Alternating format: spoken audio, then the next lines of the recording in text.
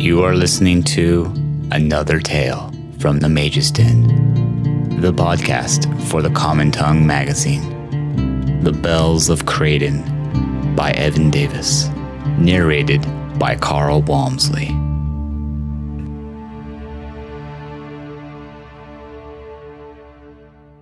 The Order of the Lily, a knighthood named and formed under the Duchess of Corbeil's birthflower, protected any in need, be they peasant or merchant, shepherd or banker. Besides these duties, however, there was another for which the knights of the order were chiefly responsible. That was the beast of Meldan.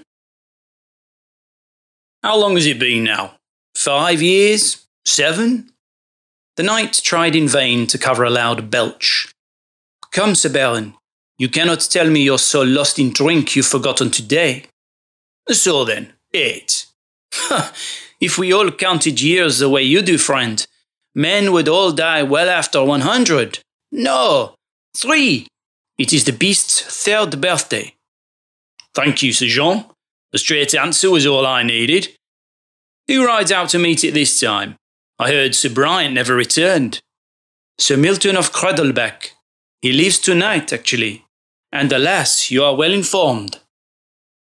A farmer's daughter claimed to have seen Sir Brian's body near the estate's northern wall. She says she only recognized him by his coat of arms. Is it truly any surprise? Sir Baron leaned in more closely and whispered, It was always said Bryant was a bit of a chicken heart.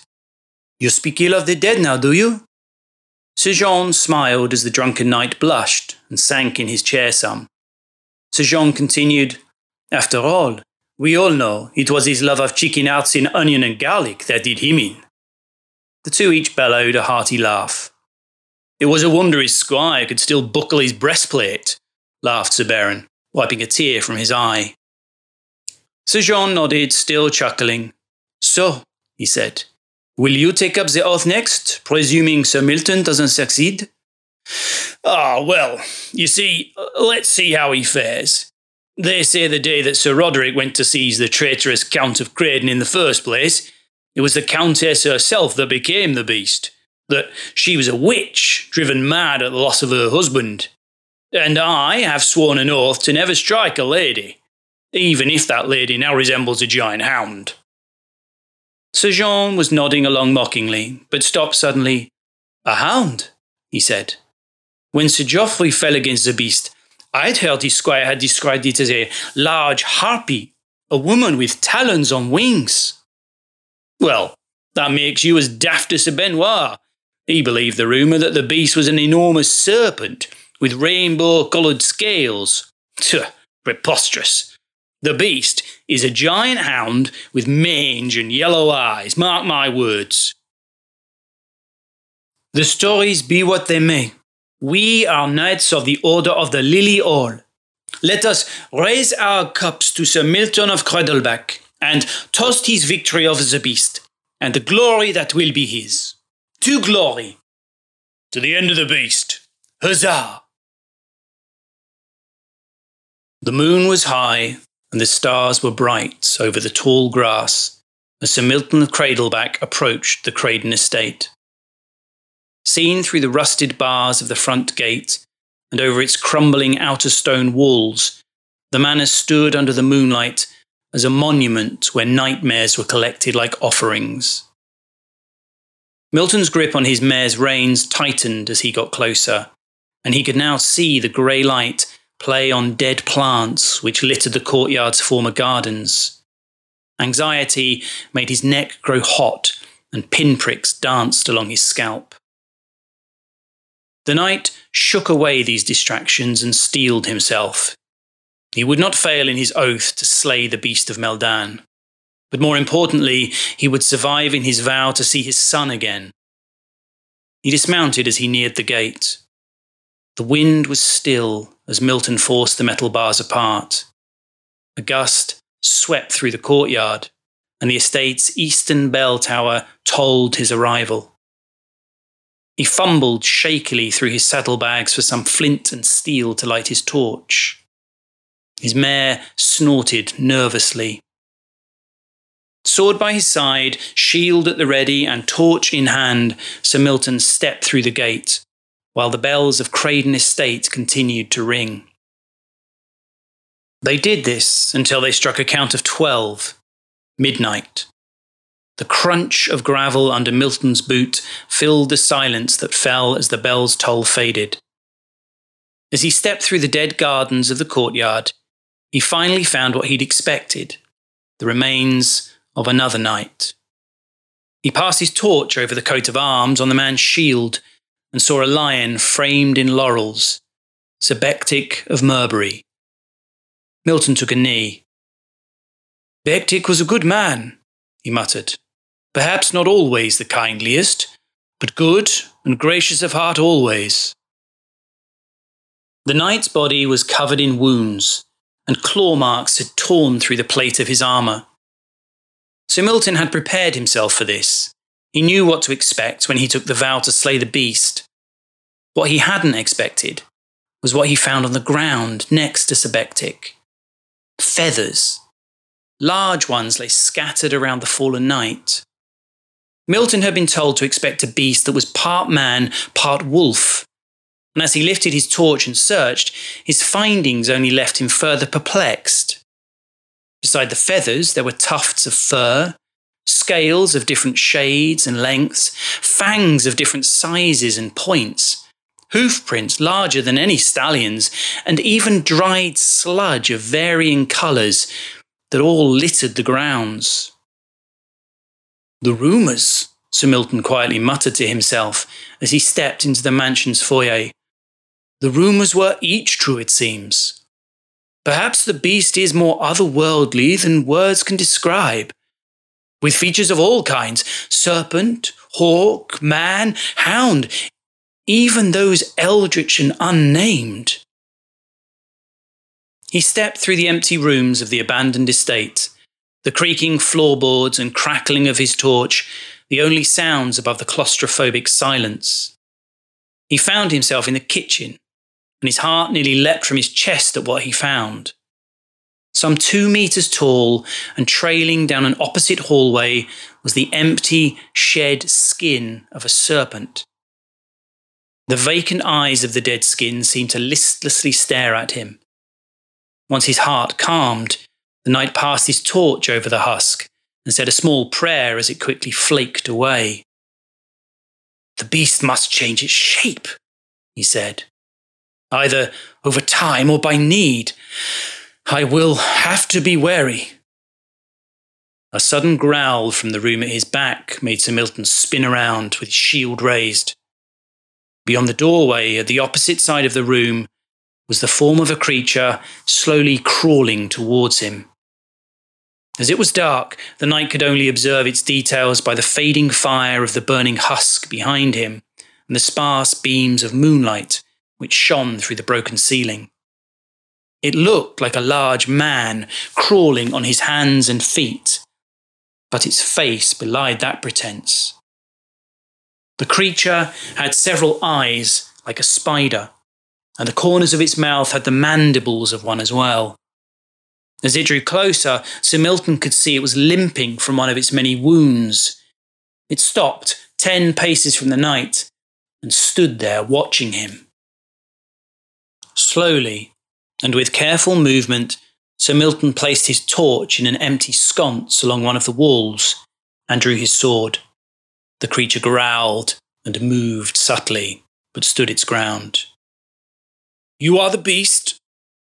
The creature's nails dug in the floorboards, poised to strike, but still for the moment.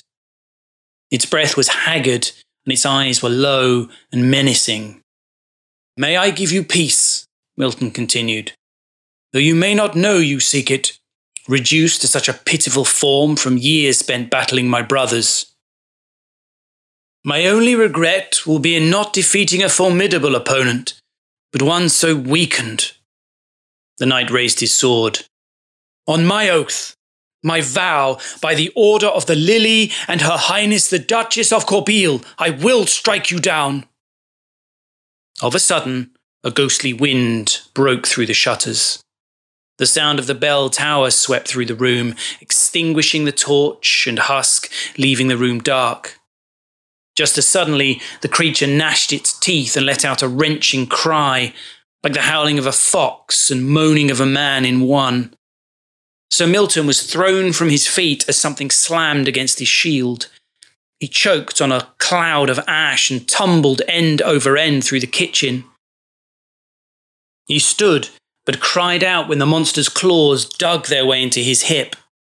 Blindly, he swung his sword at the beast. The blade connected and the claws released him. The sound of skittering drew away. Sir Milton's eyes finally adjusted to the dark, and he could make out the beast's 8 shimmering eyes against the black.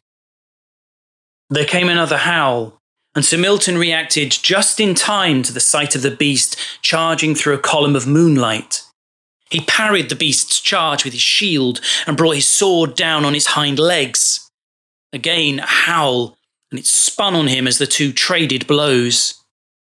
A strike from his sword was answered with a flurry of claws grating against his plate, which was itself answered by a blow against the beast's surprisingly thick hide. A swift movement swept the knight's feet out from under him and left him prone. The creature's nails against the floor signalled a pounce. Milton rolled to the side and flashed his blade in the air. There came the sickening crunch of steel against bone, and the beast's body crumpled lifelessly to the floor where Milton had been a moment before. Haggard, the knight pulled himself to his feet and stepped warily close to the creature's inanimate form. A prod from his sword confirmed it. The beast of Meldan was dead. Unbelievable. After 3 years and dozens of his brothers who had taken up the vow before him, Sir Milton had accomplished what no other had been able to do. He stepped back onto the gravel courtyard and filled his lungs with the crisp nighttime air of the countryside. Beside the glory of at last vanquishing the beast which had plagued the order, his mind was consumed with a singular emotion, joy at the thought of seeing his son again. But then the air fell still, and with a sudden gust, the bell tower rang out again, and he felt his mind shatter. His vision blurred, his stomach twisted, and his bones felt as if they'd grown sharp spines.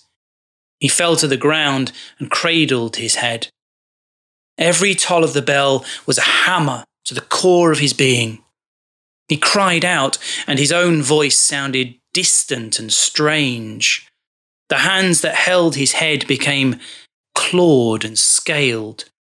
The teeth which bit his lips grew into fangs, and the buckles of his armour snapped as his bones elongated and thickened. He thrashed about in the gravel, and his claws scraped against Sebektik's shield. It was the shield's reflection that revealed the moon and the monster he was becoming. Sir Milton had one final lucid thought before his mind was lost to him. The stories, the sightings, they've all been true, every one of them. The beast of Meldan, this whole time. My God! We've been killing ourselves! Every day, the sun rose on Sir Milton as the beast of Meldan. His new frame was long and scaled, but his new limbs were such that he crawled with his belly low to the ground. His mind was often muddled and wandering, his focus sharpening beyond the base or reptilian only with great difficulty. However noble or disciplined Sir Milton of Cradleback may have been as a man, his primal urges as the beast were satiated all too readily. New challenges came with every cycle of the moon, sometimes sooner. He might use this to keep time, if not for what always followed. Every time a challenger would approach the grounds and the bell tower would toll. Whenever he was within the manor or hidden about the estate, he would be compelled to answer the bell's call, lest he endure a pounding in his temples like a stamping horse and a hunger that twisted his insides. He would approach the newcomer knight like a child awaiting punishment, but all they would see was a snarling monster. Then, as they drew their swords and recited their oaths, Milton would lose his mind to rage and awaken after an uncertain time with fresh wounds and a swollen stomach. He could not end his own life to break the cycle, and neither could he leave the estate's grounds. He had tried both, but he was now shackled to this life by the power of whatever curse held him here. He was the beast, bound to the Kraeden estate. But why? He'd heard magicians speak in Her Highness's court on rare occasions, and oft times they would speak of curses and their workings. But how could this be? As a man, Sir Milton had made it his life's aim to defend, not offend, to protect, not abuse, and he had never stood idly by when innocents were persecuted in his presence. How could he be the object of a curse when he had never warranted the scorn of any who might lay it? The wind picked up in the courtyard, and he indulged his new habit of looking to the bell tower, though he found it curiously still. The gentle countryside breeze blew over the dried garden beds and massaged the wounds between his scales. Milton looked transfixed at the defiantly silent bell tower. Then he heard something else. He slithered around to the side of the manor where the sound was coming from. It was a voice. "Mittens! Psst! Mittens!" It was the voice of a small girl. She crawled through a hole in the eastern wall and stepped timidly into the courtyard. "Mittens, where are you?" She was shaking, either from cold or nerves, and kept her wrists clutched tightly to her chest. Milton took a step forward, but stopped at the sight of his own clawed foot. From the shadow of the manor, he watched the little girl search for her lost cat. He felt no hunger, no rage, no compulsion to go forward. All he felt was loneliness, reminded by the child's presence of the smothering isolation of being a prisoner here. As the beast, he was now hunted and loathed by those he'd once protected. So he remained in the shadow, safely removed from the stray peasant girl. She searched for perhaps a quarter of an hour and then left back through the hole in the wall. Dawn would soon break. The bell tower loomed over Milton as he crawled out into the vacant courtyard. The structure continued to taunt him with its enigmatic silence. The beast huffed a resolute breath from his snout and slithered to the base of the tower. His claws, grating, echoed off the dark walls of the ascending passage. He didn't know what to expect once at the top, but the bell's mysterious song seemed the only promise of answers to the reason for his fate. The skin beneath his scales shivered at what he found there. The skeletal remains of a nobly dressed woman hung from the rafters of the tower. Milton's reptilian eyes slowly traced the faded details of the fabric, where weathered bone showed through holes in her gown, and the wisps of her hair, which blew loftily in the breeze. The rising sun broke the horizon and splashed the hills with its deep amber warmth. As the light washed over the tower, words revealed themselves, inscribed along the rim of the bell's interior. Milton circled the woman and the bell, which read, "You love your oath so much, hear one from me now. I curse you, Roderick of Larrow, and your whole order. The world will see you for the monsters you are, the truth that lurks beneath polished armour, hides beneath decorations, and slithers under laurelled stories. Your shallow vows will bring you to fall on your own swords again and again. The truth of my pain will resound through the generations until the last of your order." His mind reeled with the words and their meaning, and while little made any sense, one observation stood out to him above the muddled miasma: the focus on their oaths. While the bells always compelled him to meet the next challenger, it was never until their oaths were spoken that his will was taken from him completely. But those racing thoughts were soon splintered like a ship cast upon the rocks when the bells suddenly tolled.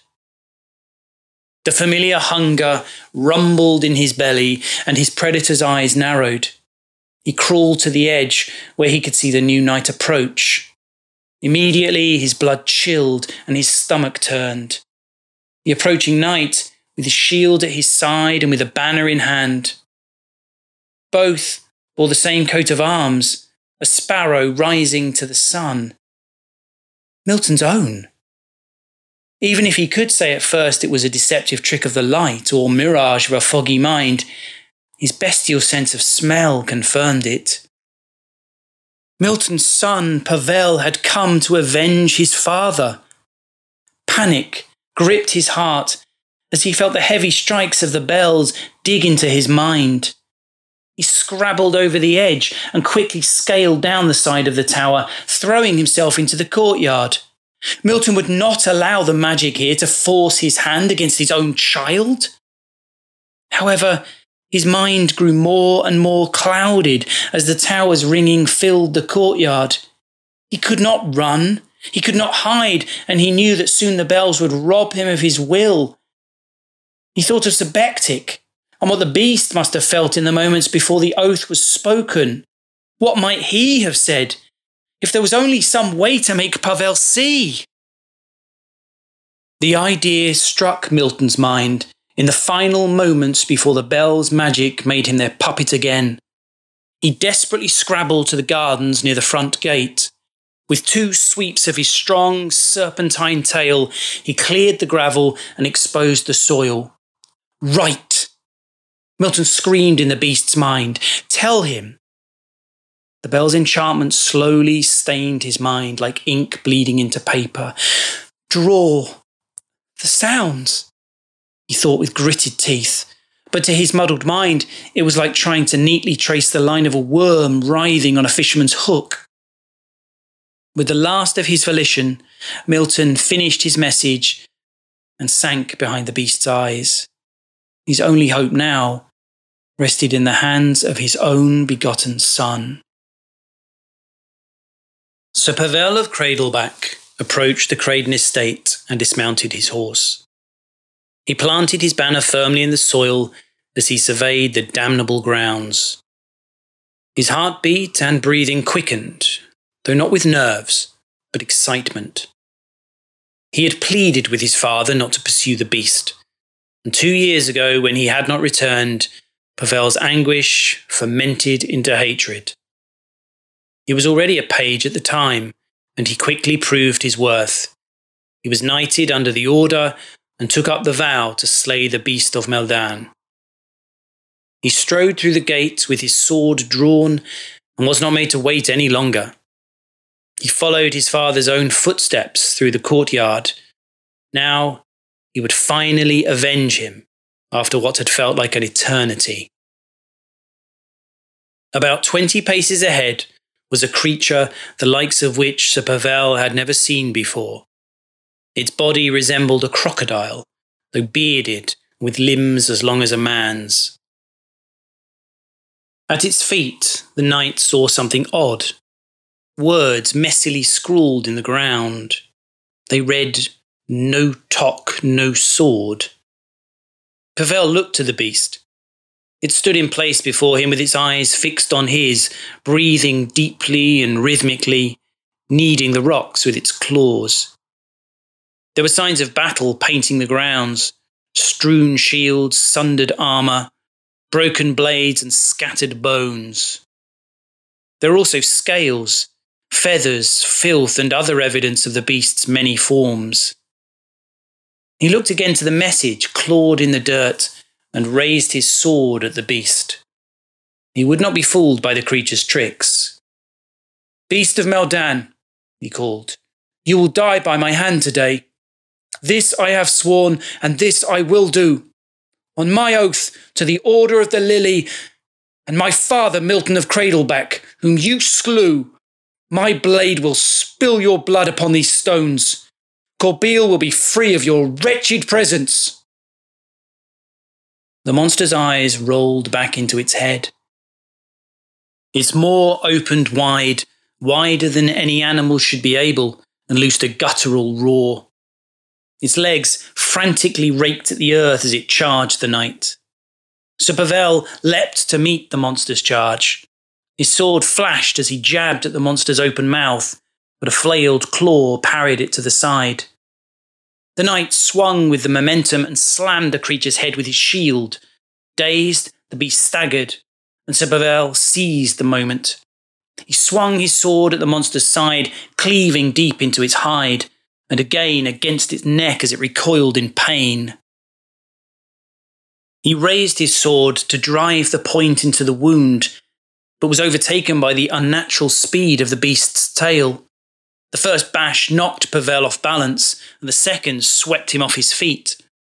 As he recovered his standing, the beast rushed him, gripping his torso crossways in its maw. It drove his back against the rusted gate, and its teeth sunk into the muscles beneath his armour. The knight cried out in pain, all but certain he would follow the fate of his father. Instead, there was a momentary flicker in the beast's eyes, and it seemed to hesitate for an instant. Its grip loosened, and Sir Pavel found his breath again. "No," he thought, "its wounds are catching up with it." The knight aimed a blow at the monster's front leg, cleanly severing its foot. It released him at once, howling in agony. He drove the beast back across the courtyard with a flurry of wrathful blows. Wounded, the monster fought like an animal on the brink of death. It lashed weakly at him with its tail and snapped its fangs defensively at his sword. Now there was an unmistakable change in its eye, debilitated by its injuries. Sir Pavel marched confidently in pursuit as it fled across the grounds and limped up the stairs of the estate's bell tower. The knight ascended the tower steps. He would finish the cornered beast. At the top, he found it curled around a column opposite the stairway, but that wasn't the first thing he noticed. A noble woman's dress hanging loosely on skeletal remains, suspended by a noose around the neck, greeted him first. Having come too far to be dissuaded, the young knight defiantly stepped forward. "You have wrought much death, cur," Pavel shouted, "and now you will answer for it." The beast shuddered some, but did not move. Instead, it looked at him with unfeeling, reptilian eyes. Clearly dogged by its wounds, it would pounce, but not before the opportunity arose. An opportunity Pavel would not afford it. "So quickly robbed of nerve, monster," the knight taunted. "Come to me." The beast did not move. "I said come to me, damn you!" The beast remained still. The knight gritted his teeth, and what followed happened quickly. A sudden gust swept over the tower's peak, and the bells rang out. As their din racked Pavel's ears so close, the beast let out a horrible wailing shriek. It roared, clawed the edges of its perch, and leapt madly at the young knight. Pavel reacted quickly, but was tackled to the floor. He struggled frantically to wrench himself free from under the monster's weight, but soon stopped. The beast wasn't moving. Pavel pushed the creature aside with all his remaining might, and he could see his sword in the creature's chest. The beast of Meldan was dead at last. Sir Pavel clambered to his knees and shouted at the sky. He threw his helmet to the floor as the tears burned through the soot that caked his cheeks. This day, the sun rose on a world that saw vengeance for his father and so many others. His oath was fulfilled. A sound like crackling bone pulled the knight out of his lamentations. A sudden cold came over him, like he'd been blanketed in frost, and there was a deep ringing that clawed madly behind his eyes. He fell to the stone floor as his body writhed and contorted with unnatural agony. The bells continued to toll, and the last sight Pavel beheld when darkness took him were the mournful, dead eyes of the beast. Pavel's eyes slowly fluttered open.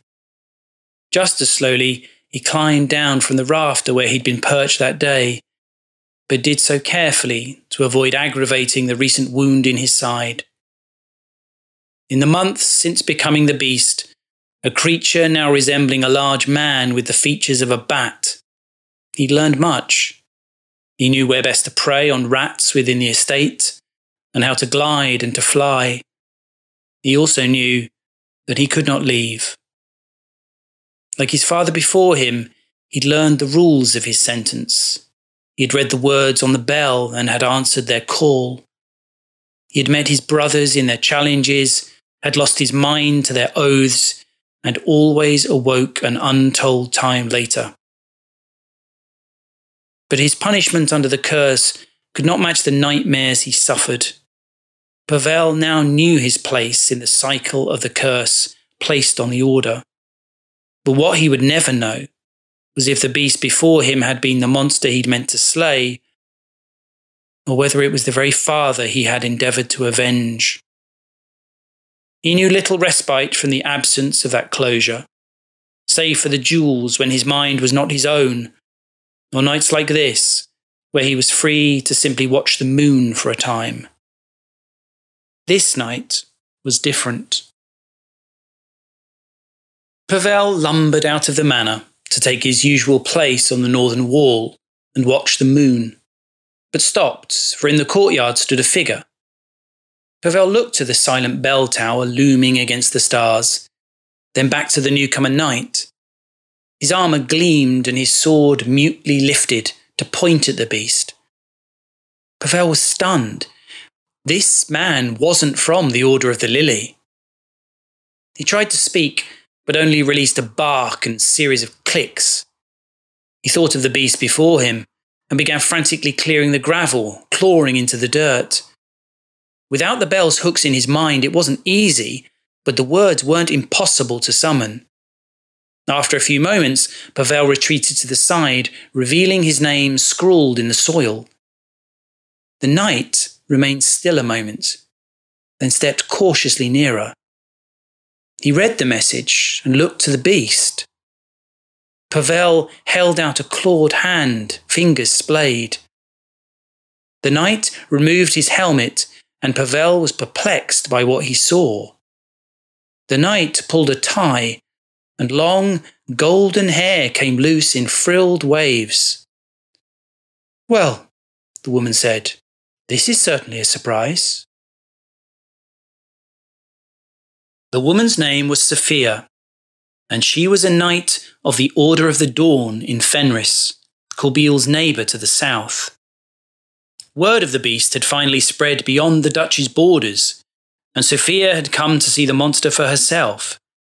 She'd heard all the stories, the accounts of the creature in different forms, and the muddled history and rumours gave rise to her doubt. So she set out to confront the beast, a quest of her own making. Free of the oath held by those sworn to the Lily, and in the company of the cursed Pavel, she gained a fuller understanding than any outsider before her. After seeing the words inside the bell, she departed Kraeden Estate on the vow to return with aid that would break the curse's hold on the Order of the Lily. Pavel waited for weeks. He would sit on the northern wall, watching the road for Sophia's return. Eventually, one evening as the sun was low in the sky, riders appeared in the distance. Sophia led an escort of 8 armed men and an elderly individual in light blue robes. The company rode through the gates and dismounted in the courtyard. As Sophia approached, Pavel watched from his perch with trepidation, uneasy with the idea of meeting such an immense armed group. Perhaps the knight had intended to hunt him after all. "I'm sorry," she called out. "They're just a precaution, I assure you. This is Master Ogmund." She motioned to the robed man. "May he have a look at you?" Pavel shifted uneasily but didn't protest. His eyes belonged to the spears carried by each man. All right, she said calmly. "I'm just going to show him the wording on the bell then, okay?" She nodded to the beast to confirm the arrangement, and Pavel left his perch, flapping great wings that carried him to the tower ahead of them. Sophia led the magician to the estate's bell tower. There, he found the noble woman's remains and the curse's inscription. "What can be done?" Sophia asked after a few minutes of contemplative silence from the magician. "Can the magic be undone?" Master Ogmund kneaded his beard thoroughly before responding. "Yes, perhaps, yes. Bring the creature," he said, motioning to Pavel, who watched the proceedings while gripping the side of the tower. "Bring him to the gardens, and for God's sake cut the poor girl down. This is her home. She doesn't deserve to be denied her rest any longer." The old man made his way down the stairs, and Sophia exchanged looks with Pavel, but did as she was told. In a few minutes, the whole company, Pavel and the Countess's remains, were convened in the estate's gardens. The magician formed a circle between himself, Sophia, and Pavel, all around the Countess, and bid them join hands. Pavel, aware of his form as a large bat, paused apprehensively. "Yes, including you," Ogmund said, opening an eye to look at him. "You're deeply a part of this now. It's important you see what she has to show us." They completed the circle and soon collectively fell into a deep sleep, where together they shared a dream. In it they saw the estate on a clear day. The manor's roof no longer had its holes, the gardens were vibrant and flourishing, and people walked its grounds. A company of horsemen approached from the road, and a brightly dressed man was walking out to meet them. "That's Count Kraeden," Pavel thought, "and that's Sir Roderick of Leroux." He was suddenly struck how easily the lucid thought came to him after months of his mind being mired in the curse's magic. It felt like the release of a weight he'd forgotten was there. "Yes," came the disembodied voice of Master Ogmund. "Now keep quiet." The brightly dressed man approached the company of horsemen. Their voices were muffled, as though heard from behind a wall, but their expressions told the story. Sir Roderick produced a scroll, a royal mandate of some kind, and its reading made the nobleman's countenance sour. A shouting match ensued. The estate's guards were quickly summoned, and a melee broke out. The violence spread across the courtyard as ostensibly good men quickly turned to banditry. The Countess could be seen fleeing towards the bell tower, but Sir Roderick of Leroux pursued her ravenously. Though none saw what carnal acts were committed, the air in the dream soon felt thick with pins and needles. "Barbarians!" came the voice of Ogmund once more. When the knight emerged from the tower, he staggered and was uneven in his step. The bells began tolling, and Sir Roderick doubled over. He burst from his golden armour, and his form began to mutate and bubble. His eyes bulged and his skin thickened. His legs deformed and his mouth widened, until where Sir Roderick the man had stood, there was now a monstrous toad the size of a carriage. As the beast set itself upon the survivors of the estate, the scene rippled like the surface of a pond and went black. The circle awoke from its dream. Pavel's head hung low at the thought that the order he served was host to that sort of depravity. Sophia looked to Pavel, Then to the magician, "What can be done?" "Simple," Ogden said, rising to his feet. "Now that we know the why of it, the Order of the Lily must end." "How do you mean? Are they to continue killing themselves to the last man?" "Is that what I said? No. I said the Order of the Lily must end. Those under its banner must know the truth of what happened here. The Order itself must be disbanded, and the Countess finally laid to a deserved rest." Pavel stared hard at the magician with beady, obsidian eyes. The magician calmly placed a hand on the creature's shoulder. "Don't fear," he said, smiling. "They will listen." And so, days later, after the Countess of Kraeden was laid to rest, the Duchess herself was petitioned by Lady Sophia of Fenris and Master Ogmund, and the Knights of the Lily were ordered to disband. As the last of its members laid down his shield and spoke the words in the court of the Palace of Meldan, miles away, the bells of Kraeden estate rang. When the tower rang its last, Pavel of Cradleback was transformed and drew breath as a man for the first time in months. He was given fresh clothes, saw the return of his mare, and was ceremoniously escorted from the grounds by the Lady Sophia and an entourage of his own brothers-in-arms. As the company rode for home, and the distance between Pavel and the crumbling manor grew, his heart found relief, though hidden behind it was a haunting consumption. What had driven him to take the oath against the beast wasn't a sense of nobility or love, but hatred. He knew also that it had not been selflessness which had fueled many of his brother's efforts, but pride, vanity, and a lust for glory. In their quest to extinguish an evil, they had merely been its perpetrators, even from the very beginning. He thought back to when he met the beast's eyes for the first time, his own gaze blinded by a self-righteous fury, and wondered what he might have done differently had he known the truth. But what had once tortured him was now his lone consolation, the uncertainty of never knowing if the creature he had struck down had been his own father. Perhaps not, and that was a small lie he would grow to permit himself, a balm for an aching heart. He took his solace from the fact that once and for all, the beast of Meldan could rest. The end.